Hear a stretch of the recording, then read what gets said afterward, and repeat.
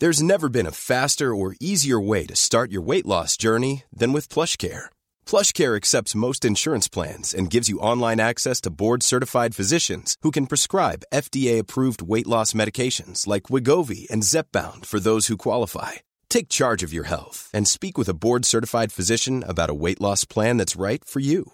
Get started today at plushcare.com/weight loss. That's plushcare.com/weight loss. plushcare.com/weight loss. I'm Sandra, and I'm just the professional your small business was looking for. But you didn't hire me because you didn't use LinkedIn Jobs. LinkedIn has professionals you can't find anywhere else, including those who aren't actively looking for a new job, but might be open to the perfect role, like me.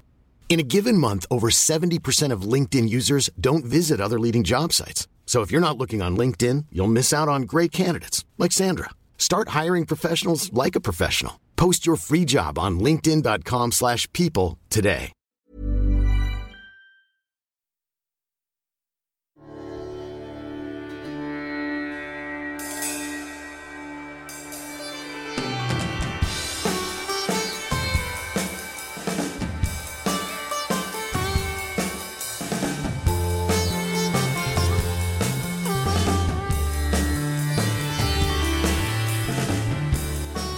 Hi there! Welcome to History in Retrograde.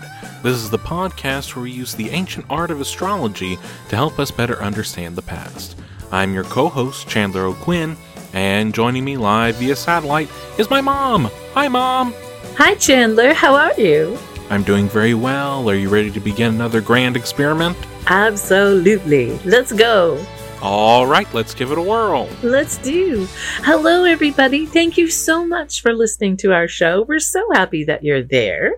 Welcome to the Christmas season. This is I guess happy holidays. All the holidays of this time of year. Welcome.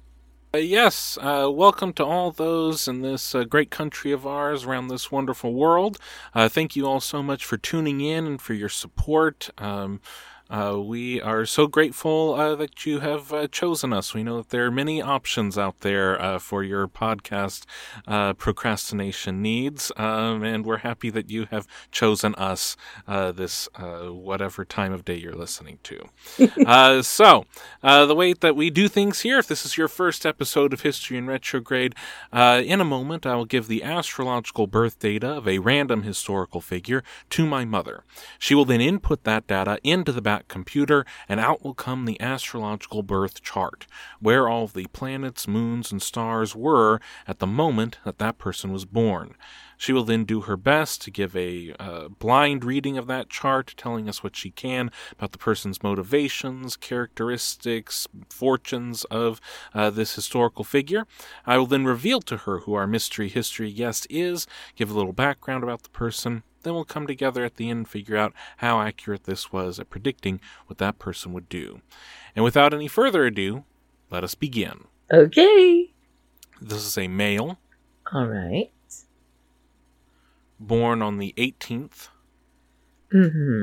of March. Yes. 1869. All right. Do we have a time? 1 a.m. Oh, I love it when we have times. It makes things easier. All right, and where in the world? England. England. All right, and the town? Birmingham. All right. Let's see what we have here. Oh. Okay. Very, very nice. We have Sun at 27 degrees Pisces, Moon at 19 degrees Taurus, Mercury at 29 degrees Aquarius, Venus at 14 degrees Pisces, Mars at 15 degrees Leo, Jupiter at 20 degrees Aries, Saturn at 17 degrees Sag, Uranus at 13 degrees Cancer, Neptune at 16 degrees Aries, Pluto at 15 degrees Taurus, North Node at 15 degrees Leo, Chiron at 29 degrees Pisces, and per this birth time, we have an ascendant of 9 degrees Sagittarius. So, 1869. Very interesting. I have a feeling I will not know who this is. But maybe. This person has an interception. You see this here, Chandler? Mm-hmm. So they do not have connection, per this chart, which is Placidus houses, to their house cusp of Leo or Aquarius, because they have double Taurus house cusps and double Scorpio house cusps due to this interception. Very interesting. All right, so if this time is correct or close to it, then this person has Sagittarius rising at 9 degrees. Sagittarius rising makes the person very, they can be kind of very cordial, kind of boy next door. They can also be kind of cool. You have a choice like Elvis, Jimmy Dean, kind of Sagittarius rising. Honestly, James Dean. Yeah, I don't know if James Dean is Sagittarius rising. But that kind of cool factor does. I don't know. Jimmy Dean may have been pretty cool too. He makes some good sausage. Jimmy Dean also he was very friendly. He maybe also had Sag rising, but Sag rising tend to be friendly and neighborly and kind and gregarious. Sometimes, depending on what they have in their first house, they might be, they may have no filter necessarily. Say if they have Mercury in Sag, they might have no filter, but be very truthful and very honest.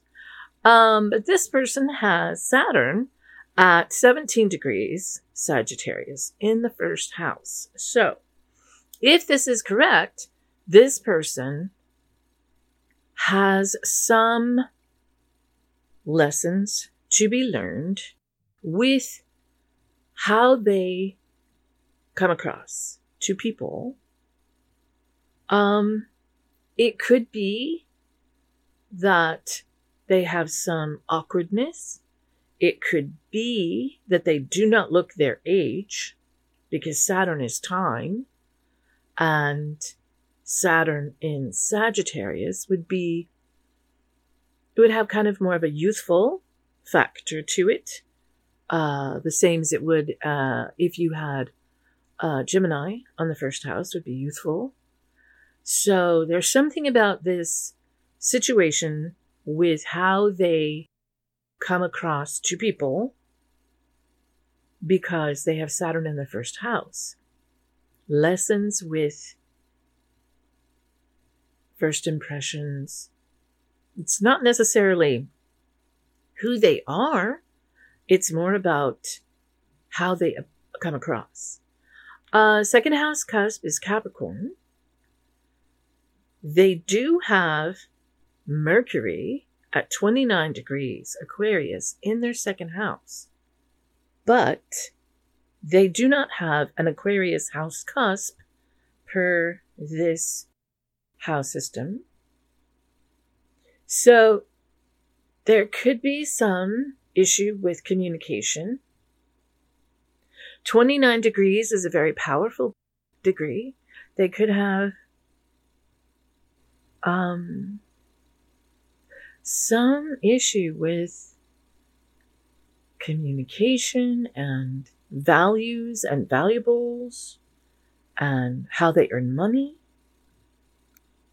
And it could be humanitarian, because it's Aquarius, and somehow it has to do with groups of people.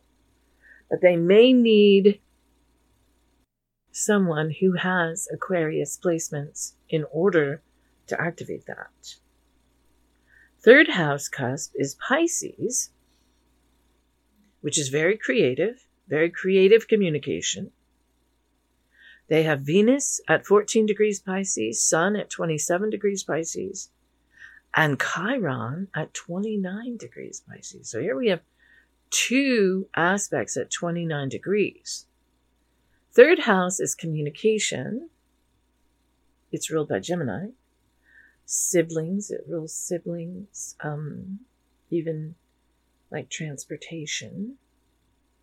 And this person has Sun, Chiron, and Mercury, Venus there.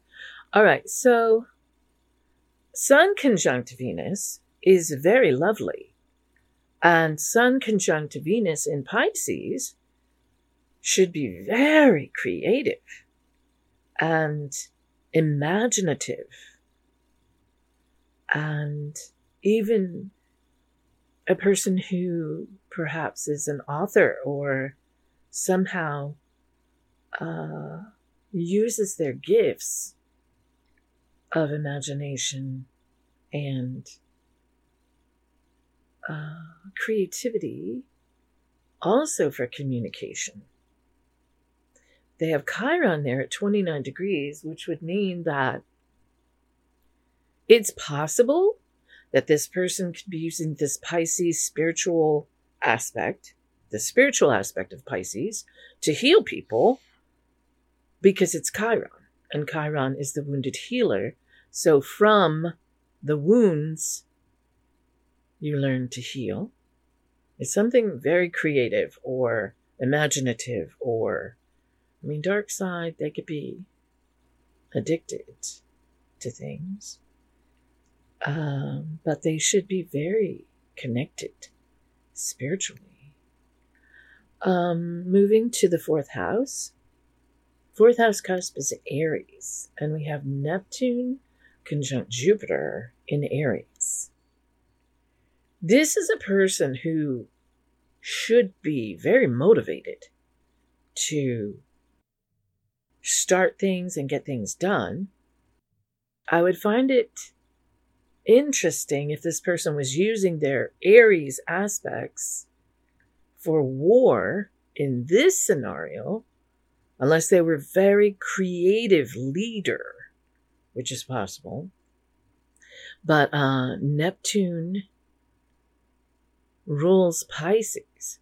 So now we have this creative, super motivated person because it's Jupiter conjunct Neptune by degree. That's a lot of creativity. And it's their fourth house, so somehow it has to do with, it can be their most inner thoughts. Very motivated to this communication and creativity. Am I even in the ballpark? A little bit. Oh. Well, it's possible that this is not the right birth time, So, moving to fifth house, which is ruled by Taurus, we have Pluto at 15 degrees conjunct Moon at 19 degrees. In the fifth house, which is children and hobbies and romance and show business and entertaining and entertainment, ruled by Leo, having your moon conjunct your Pluto, that is, that can be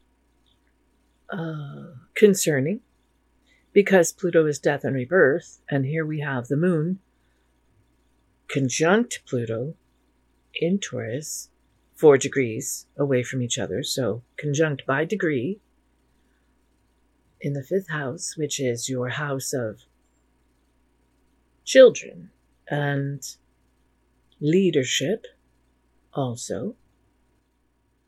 If this person is a leader, I would imagine they are a very creative leader and very powerful. And somehow, some of this power comes from the mother or women because it's moon conjunct Pluto. 6th house cusp is also Taurus. We don't have anything in that house, but Taurus on the 6th house would make for a very, very hard worker. Very dedicated. Not afraid of hard work. Not afraid of pulling the plow. 6th house, that cusp is Gemini. And we have Uranus in Cancer in that house. We don't have any planets in Gemini, but that would put, if this birth time is correct, it would put this person having Gemini on the 7th could mean that they are either very attracted to Geminis and Gemini behaviors for a partner. They want very intellectual, communicative partner, which would be great because with this Mercury in Aquarius, they would be able to communicate really well with them. But Gemini on the 7th house can also make them very fickle and not necessarily dedicated to one partner, but want to kind of play the field. But they would want intellectual people to be their partner. Uranus in Cancer. Uranus is futuristic. Uranus rules Aquarius. So Uranus in Cancer is, I would assume, not really super comfortable there because Cancer wants to be stable and nurture and healing, emotionally healing. With Uranus there, it could be new, different, or it could be a situation where having Uranus in the 7th house just has unexpected things happen to partners. 8th house is Cancer, and we have Mars conjunct North Node in Leo exact at 15 degrees in the 8th house. 8th house is legacy, death and rebirth, inheritance, taboo things, spiritualism, occult. And this person has North Node conjunct Mars.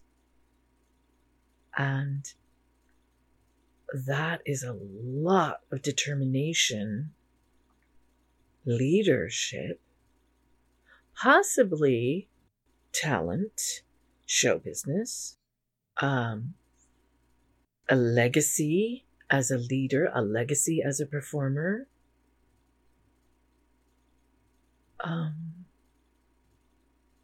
Here we have this creative leader. You know what I mean? So,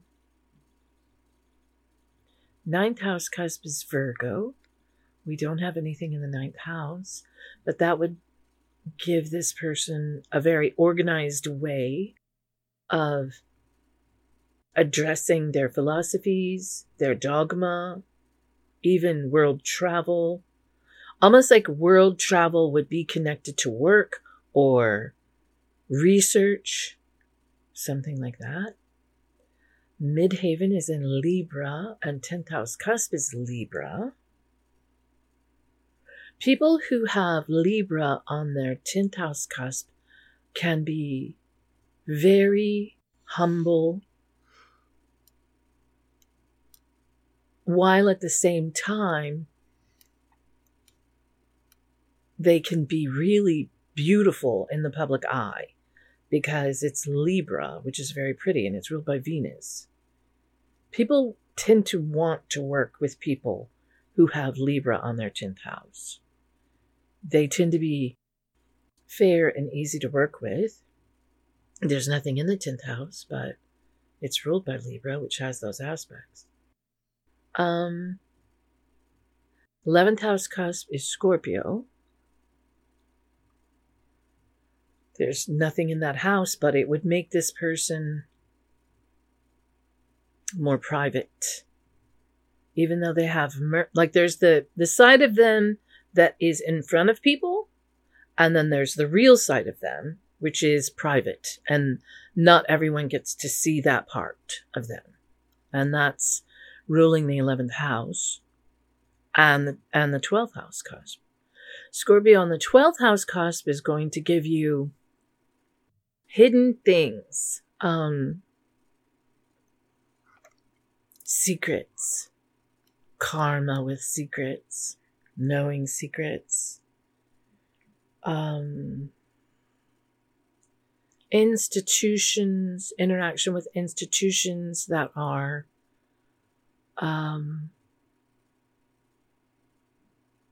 hidden, also unpleasant, maybe. Is any of this making any sense? Yeah, parts of it. Well, do you want to ask me some questions? Because maybe we need to go to just the planets instead of these houses. How would he respond to violence? Can I get a clarification on violence towards him, violence towards other people? Towards other people. I don't think he would be okay with that. I mean, the dark side of this person could be violent. But when you have Mars conjunct North Node in Leo, and then you have Neptune conjunct Jupiter in Aries, this is a very fiery person. I mean, we have all this fire. We've got North Node conjunct Mars. This person has a temper. And then we have Saturn in Sagittarius, which is also fire. And then we have Jupiter and Neptune conjunct in Aries. There's a lot of fire in this guy. And it doesn't matter what house it's in. Is this an emotionally intelligent person? Well, it depends on if we're dealing with the good side or the bad side. Clearly, this person is going to be very emotional and very passionate. All right? They have Sun conjunct Chiron by degree in Pisces and Venus in Pisces. All right? And all of these fire signs are very passionate. So, if this is the good side, and we're working with the good side of these things, this person could be very emotionally intelligent. If we're working with the dark side of these things, this person could be very emotional. I have a feeling this person is very emotional either way. But in this situation, these other aspects play into whether or not they would be emotionally intelligent or just extremely intense and kind of scary. This person could lose control easily. There's too much going on here. And they don't have, I mean, the moon in Taurus is helpful, but usually it helps to have even maybe some Virgo or some Capricorn, especially some Capricorn, because Capricorn is control. And this person has no Capricorn, none. But they do have Mercury in Aquarius, which is also ruled by Saturn. I don't know. How is he at reading other people? Ooh, I would think he would be able to read other people if he pays attention to all of his abilities, which is his Sun, his Venus, and his Chiron in Pisces. If he's doing the spiritual good side of Pisces and not the irresponsible dark side, addicted Pisces, then he should be able to read people fairly well. What profession do you think he'd go into? Well, if this is his correct birth time, I would think he would be a leader if he's using the highest potential of all of his aspects. He has Mars conjunct North Node in Leo in the 8th house. If it is the 8th house, he could be some sort of spiritual leader.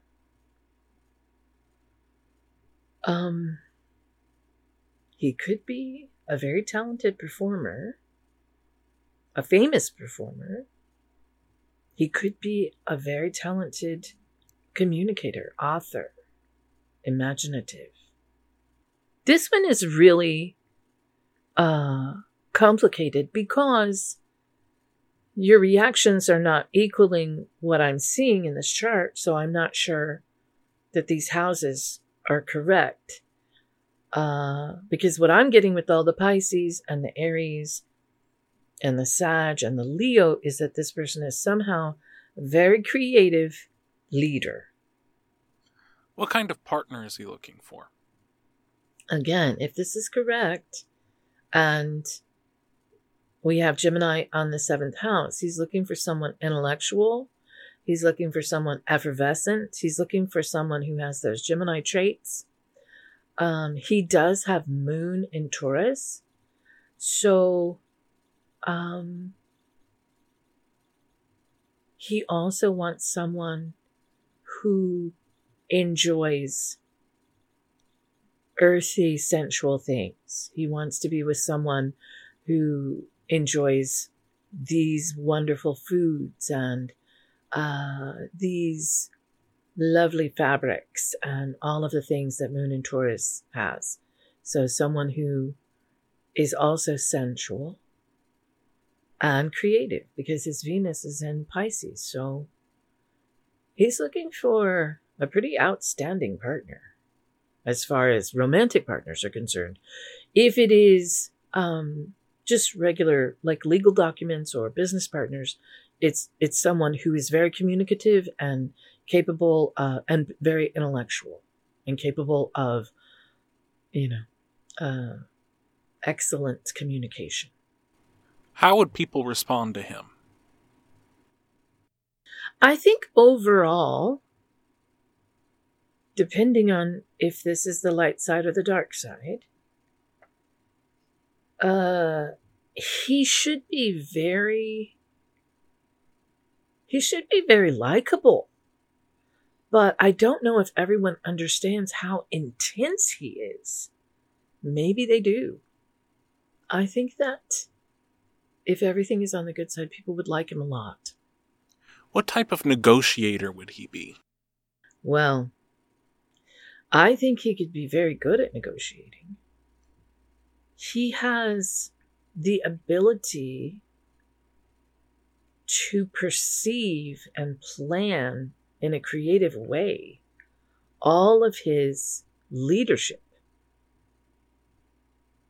So if he's working with the light side, his mental ability with groups of people hopefully could supersede all this fire. The downside of that would be he's just angry. He's just angry and beats people into submission with all of his fire dominance. How would he hold up in a crisis? I think in a crisis, he would be very good and have great stamina and leadership abilities. I think that he could rally the forces and get through it. What is his legacy? If this is correct, then his legacy has something to do with being a leader or being a very famous entertainer because it's Leo. I mean, having North Node conjunct Mars and Leo, you're going to be leading people somehow. Somehow you are utilizing this creativity, this light, bringing light. North Node in Leo is destined to lead, destined to perform, destined to be strong. And then Mars is your direction. It's your passion. It's how you move forward in your life, how you obtain things. And both of these are conjunct in Leo. Maybe his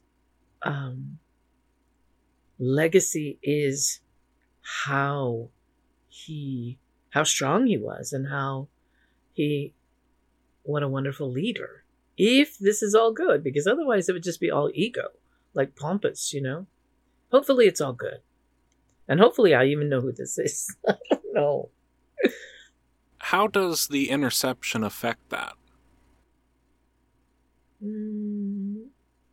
But just with it, I mean, wouldn't that mean that it would be harder for him to access? Yes. Yes, it would. He would have a harder time accessing this North Node and Mars and his Mercury. He would in Aquarius. So he would have a harder time. So it makes more sense with the interception. Yes.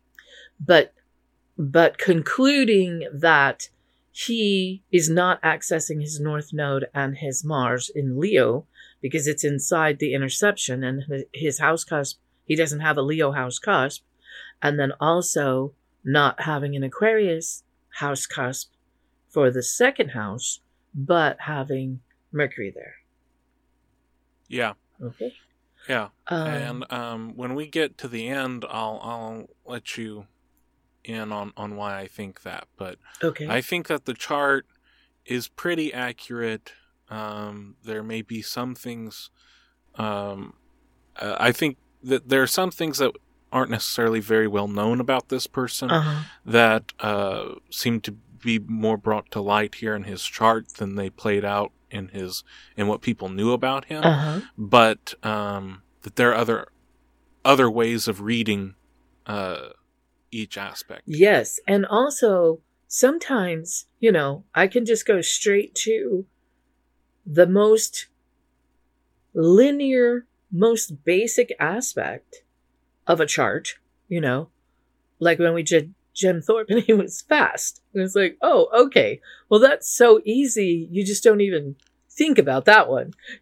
Having Gemini rising and being fast, Mercury, you know what I mean? So maybe if I know who this person is, maybe I can get clearer on some of those basic aspects. Or are there any final first impressions just on his chart in general? Well, I don't know. I'm very confused by all of this. But, I mean, this person could have been extremely intense. And I want to say possibly overwhelmed by by who he is. Because he has so much. He's got Uranus in Cancer. He has all this in Pisces.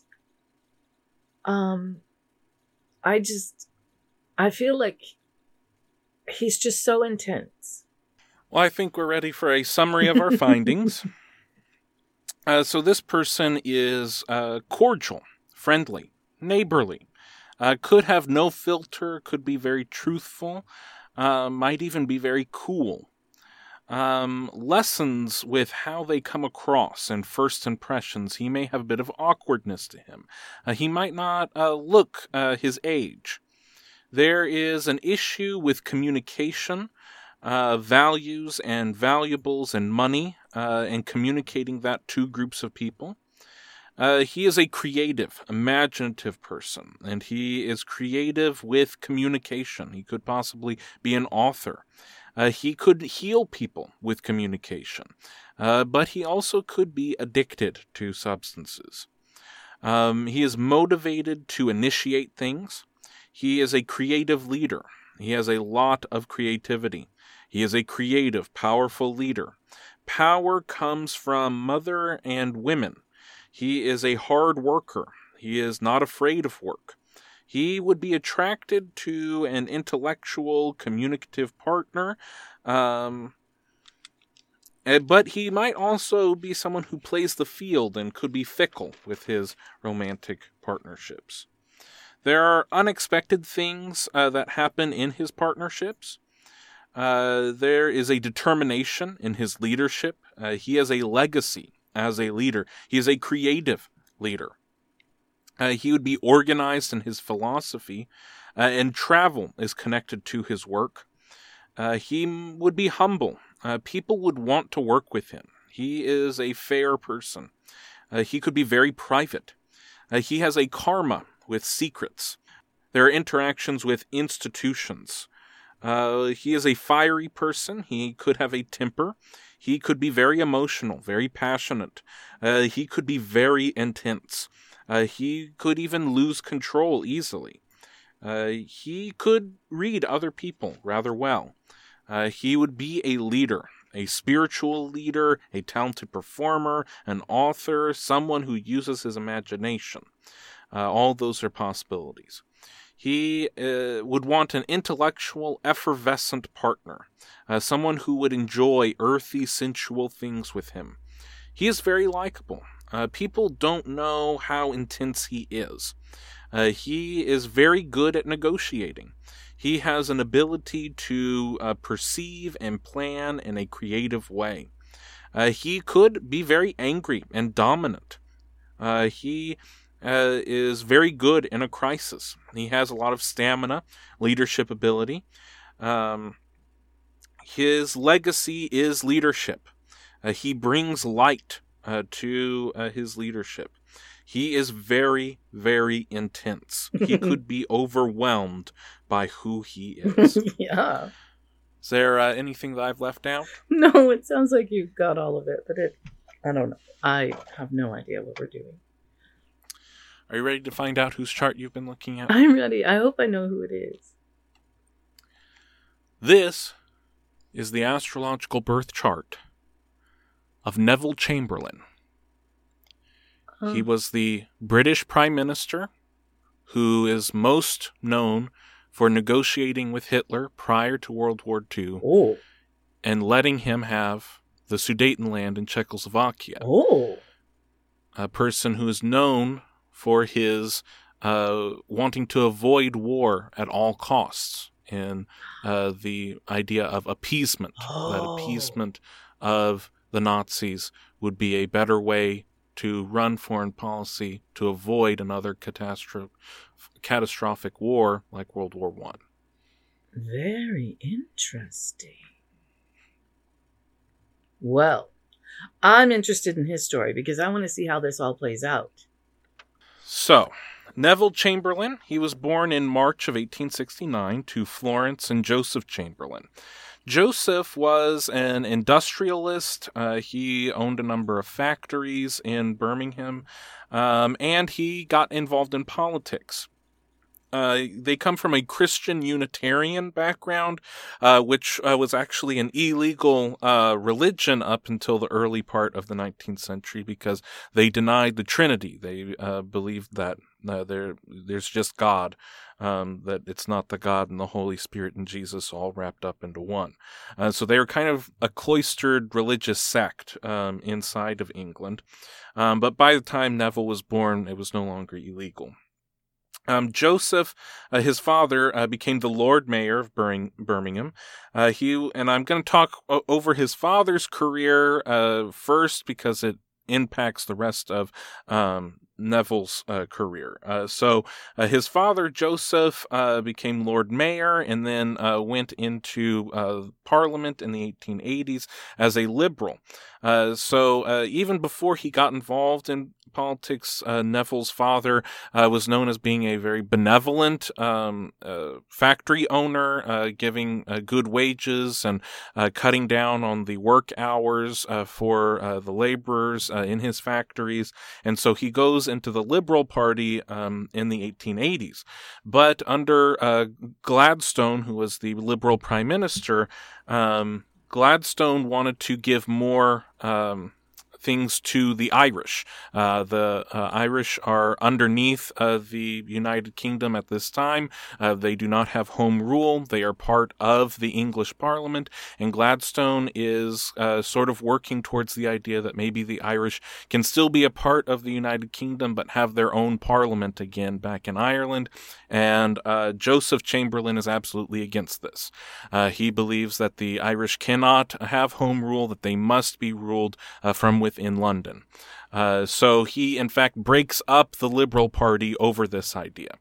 And that happens in the 1880s. Then going into the 1890s, through to the 19-teens, Joseph Chamberlain breaks up the Conservative Party, again over the idea of empire, that you can't break up the empire and that the empire is above all things. So he wants to give a special treatment towards colonies, that he wants to raise tariffs on imported goods, but not have any tariffs on the colonies to help grow the empire and make sure that the British Empire is economically sound. And this would lead to multiple changes of government and breaking up of political parties through into the early 19-teens. So that's the political legacy that is left for his son, Neville Chamberlain. So Neville, growing up, he didn't like school very much. He was very shy. And was more interested in artistic pursuits, in art and music. And growing up, Joseph, the father, he had his two sons. He had Austin from a previous marriage and Neville. And he laid everything out as to what was going to be the direction for these two boys. Austin was going to become the politician, and Neville was going to become the businessman. So from an early age, they went to different schools. They went to everything different so that they could fulfill these tracks of what their father had planned for them. So Austin got to go to Cambridge College, got to go to Trinity College in Cambridge, one of the premier universities in England, and Neville went to a local college in Birmingham. To learn about business. But Neville didn't necessarily really like the field of business.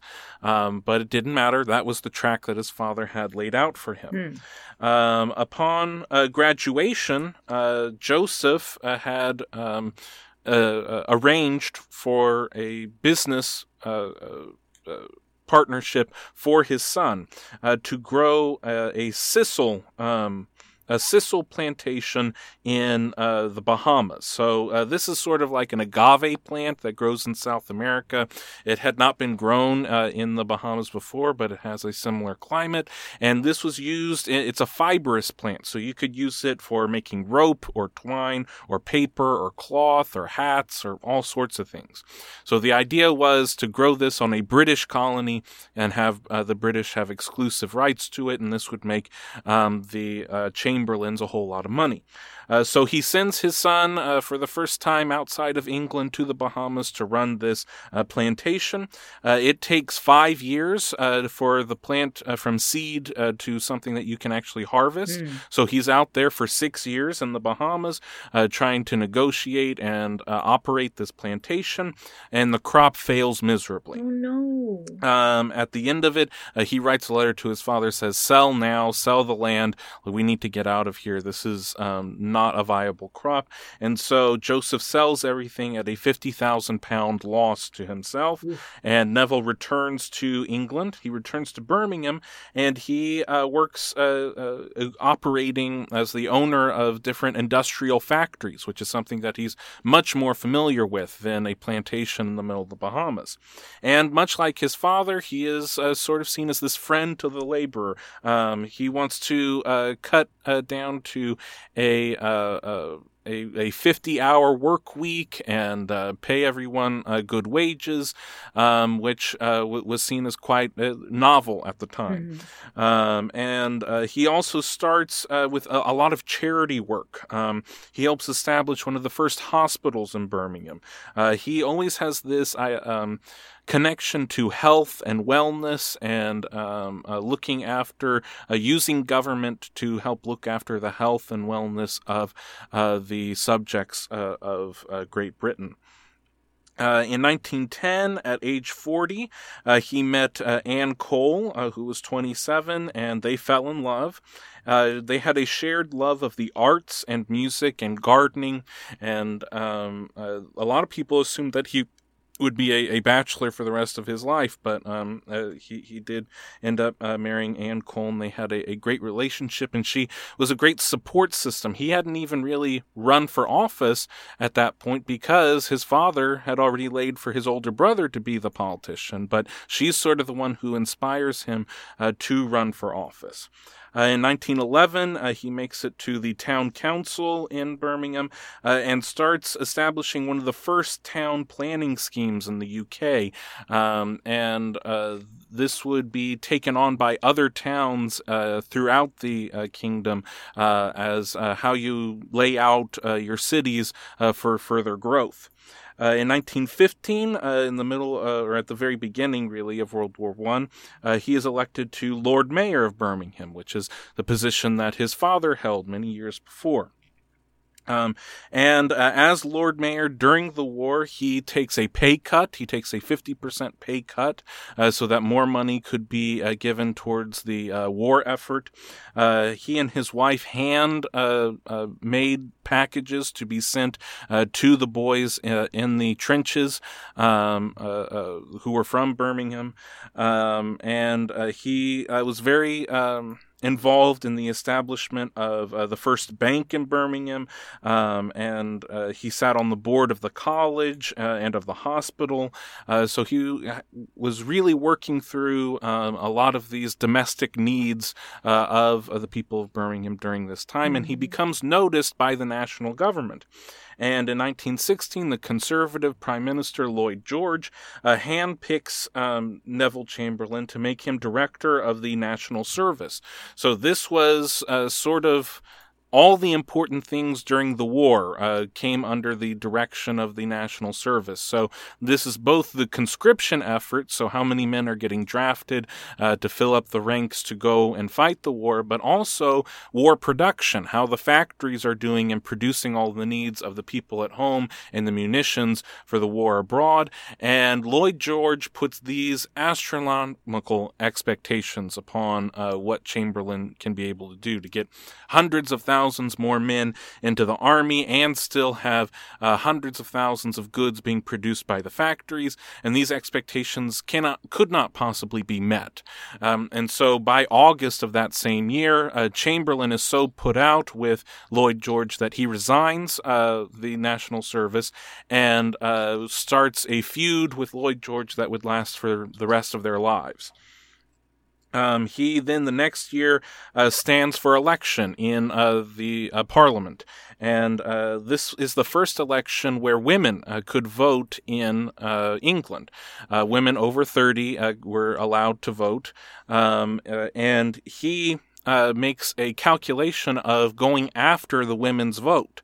And so he sends his wife out and puts pamphlets and posters together to try and get women to vote for him. And even though there was another woman running in the election, he won the election by over 70%. And a lot of that had to do with the women in Birmingham who voted for him.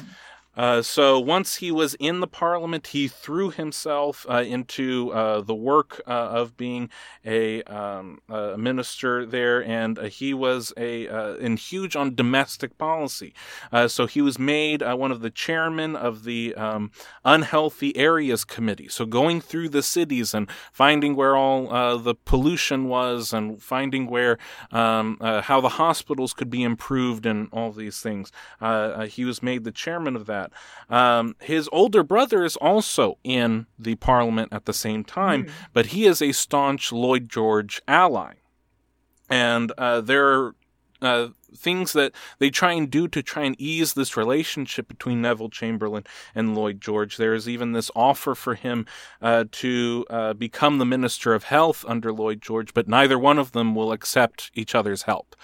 So eventually the Lloyd George government would fall, and the Liberals would come in, and then a different government was formed, and Neville Chamberlain was made the Chancellor of the Exchequer. So that's sort of like Treasury, working on all the money coming in, and how the budget of the government should be put together. He is also made the Postmaster General. And then the Conservatives, they lost the election. The first Labour government comes together under MacDonald, and then it falls apart within months. And then there's another general election, and Chamberlain goes up in a different district near Birmingham. And what's really notable about the election is that he goes up against Oswald Mosley. And Mosley would end up becoming the leader of the British Fascist Union during the 1930s.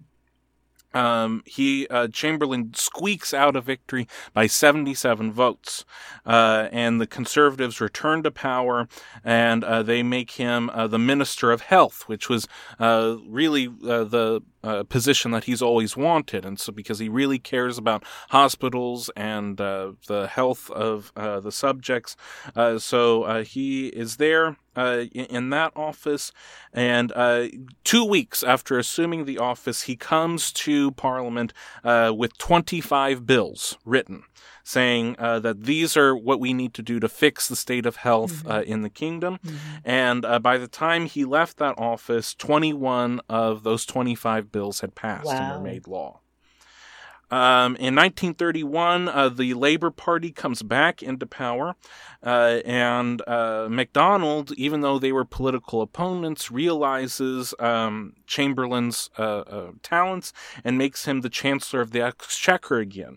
And this is 31. We're now in the depths of the Depression, and Chamberlain is essentially in charge of the Treasury during this time. So he follows in his father's footsteps. He says that what has to happen here is we have to focus on the empire first. We cannot have free trade. We can't just let anybody trade here. We need to raise the tariffs on foreign trade to protect the factories at home and protect the colonies. And he makes this stirring speech, and they pass the law saying that we're going to raise tariffs by 10% so that we can protect our industries at home. And once that bill is passed, his brother, who had been sort of a quasi-political enemy, walks across the Parliament and shakes his little brother's hand as this great sign of them both realizing what their father had always wanted to do. His sort of economic plan to combat against the Depression, he really wanted to get all of the war debt that England owed the U.S. Forgiven or forestalled, but FDR didn't really like that idea too much because we needed money too over here. So instead they agreed on a lower interest rate on all of the war debt. He also created the Unemployment Assistant Board.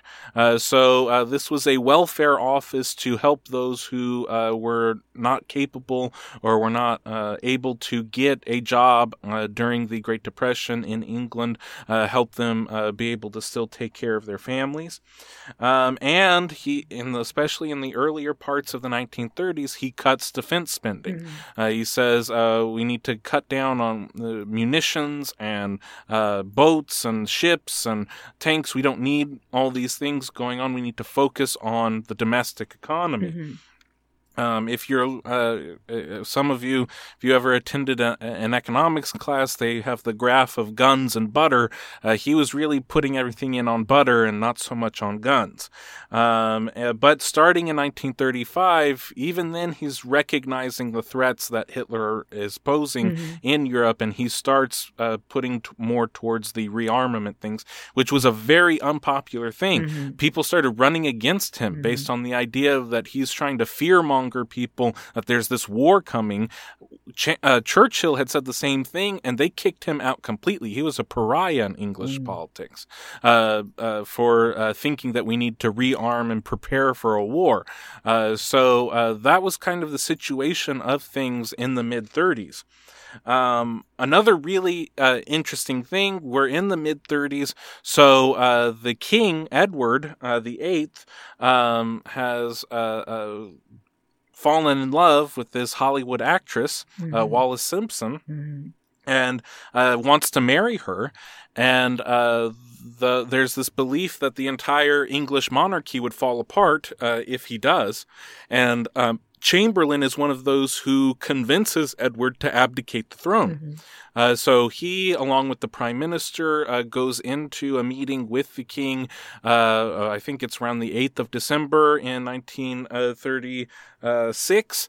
And 2 days later, Edward announces that he's abdicating the throne and that his brother George will assume the throne of Great Britain. And Chamberlain's kind of involved in all of that, which is really interesting because then the prime minister says that he's going to stay for the next king to be coronated, and then he's going to resign. And when he does resign, he says to King George VI that Chamberlain should become the next prime minister. And so the king agrees and calls Chamberlain in, asks him to form a government. So in 1937, Neville Chamberlain becomes the Prime Minister of Great Britain.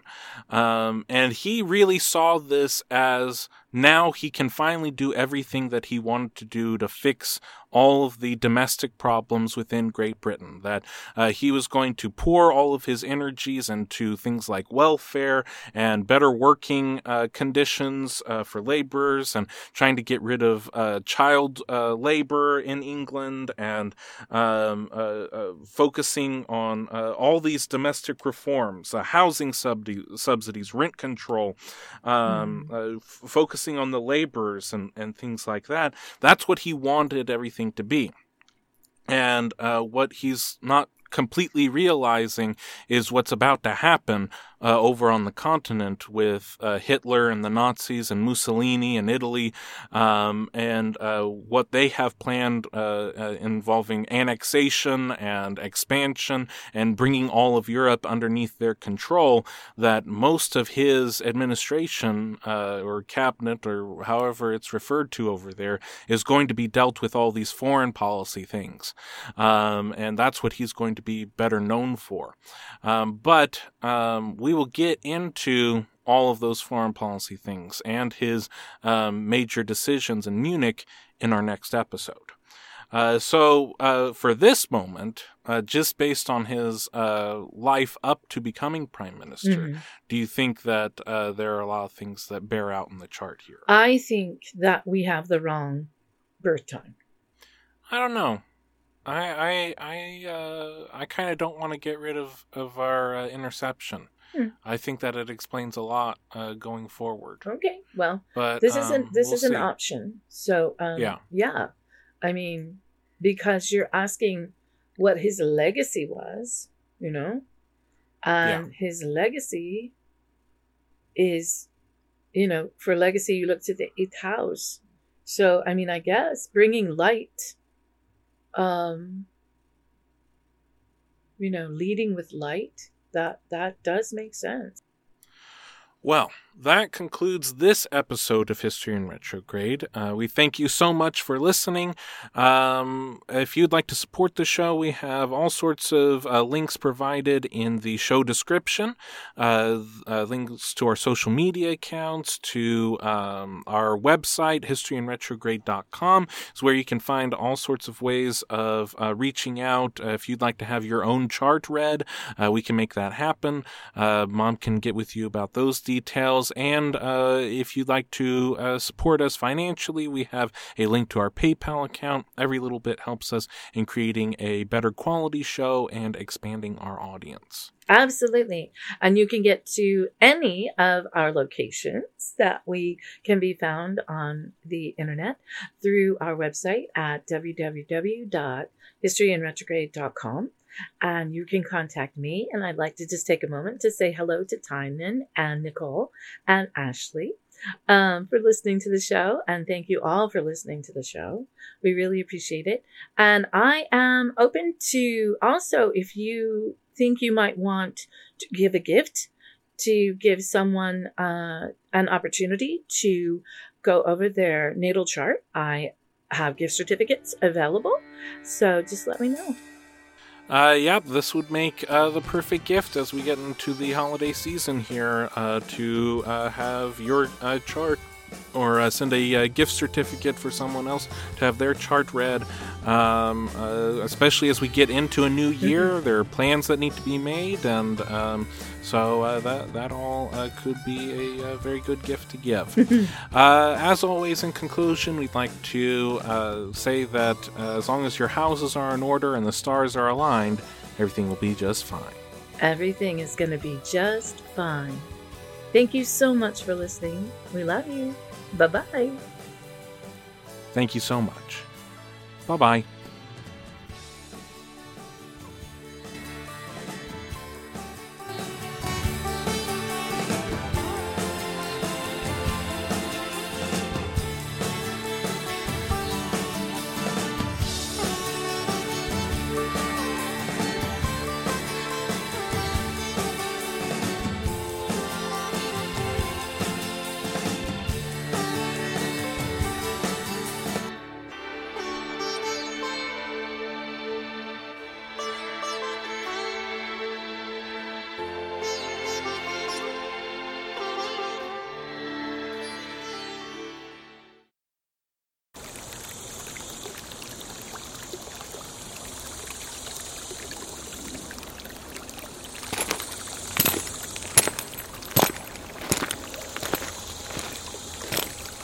Salal Creek Studios.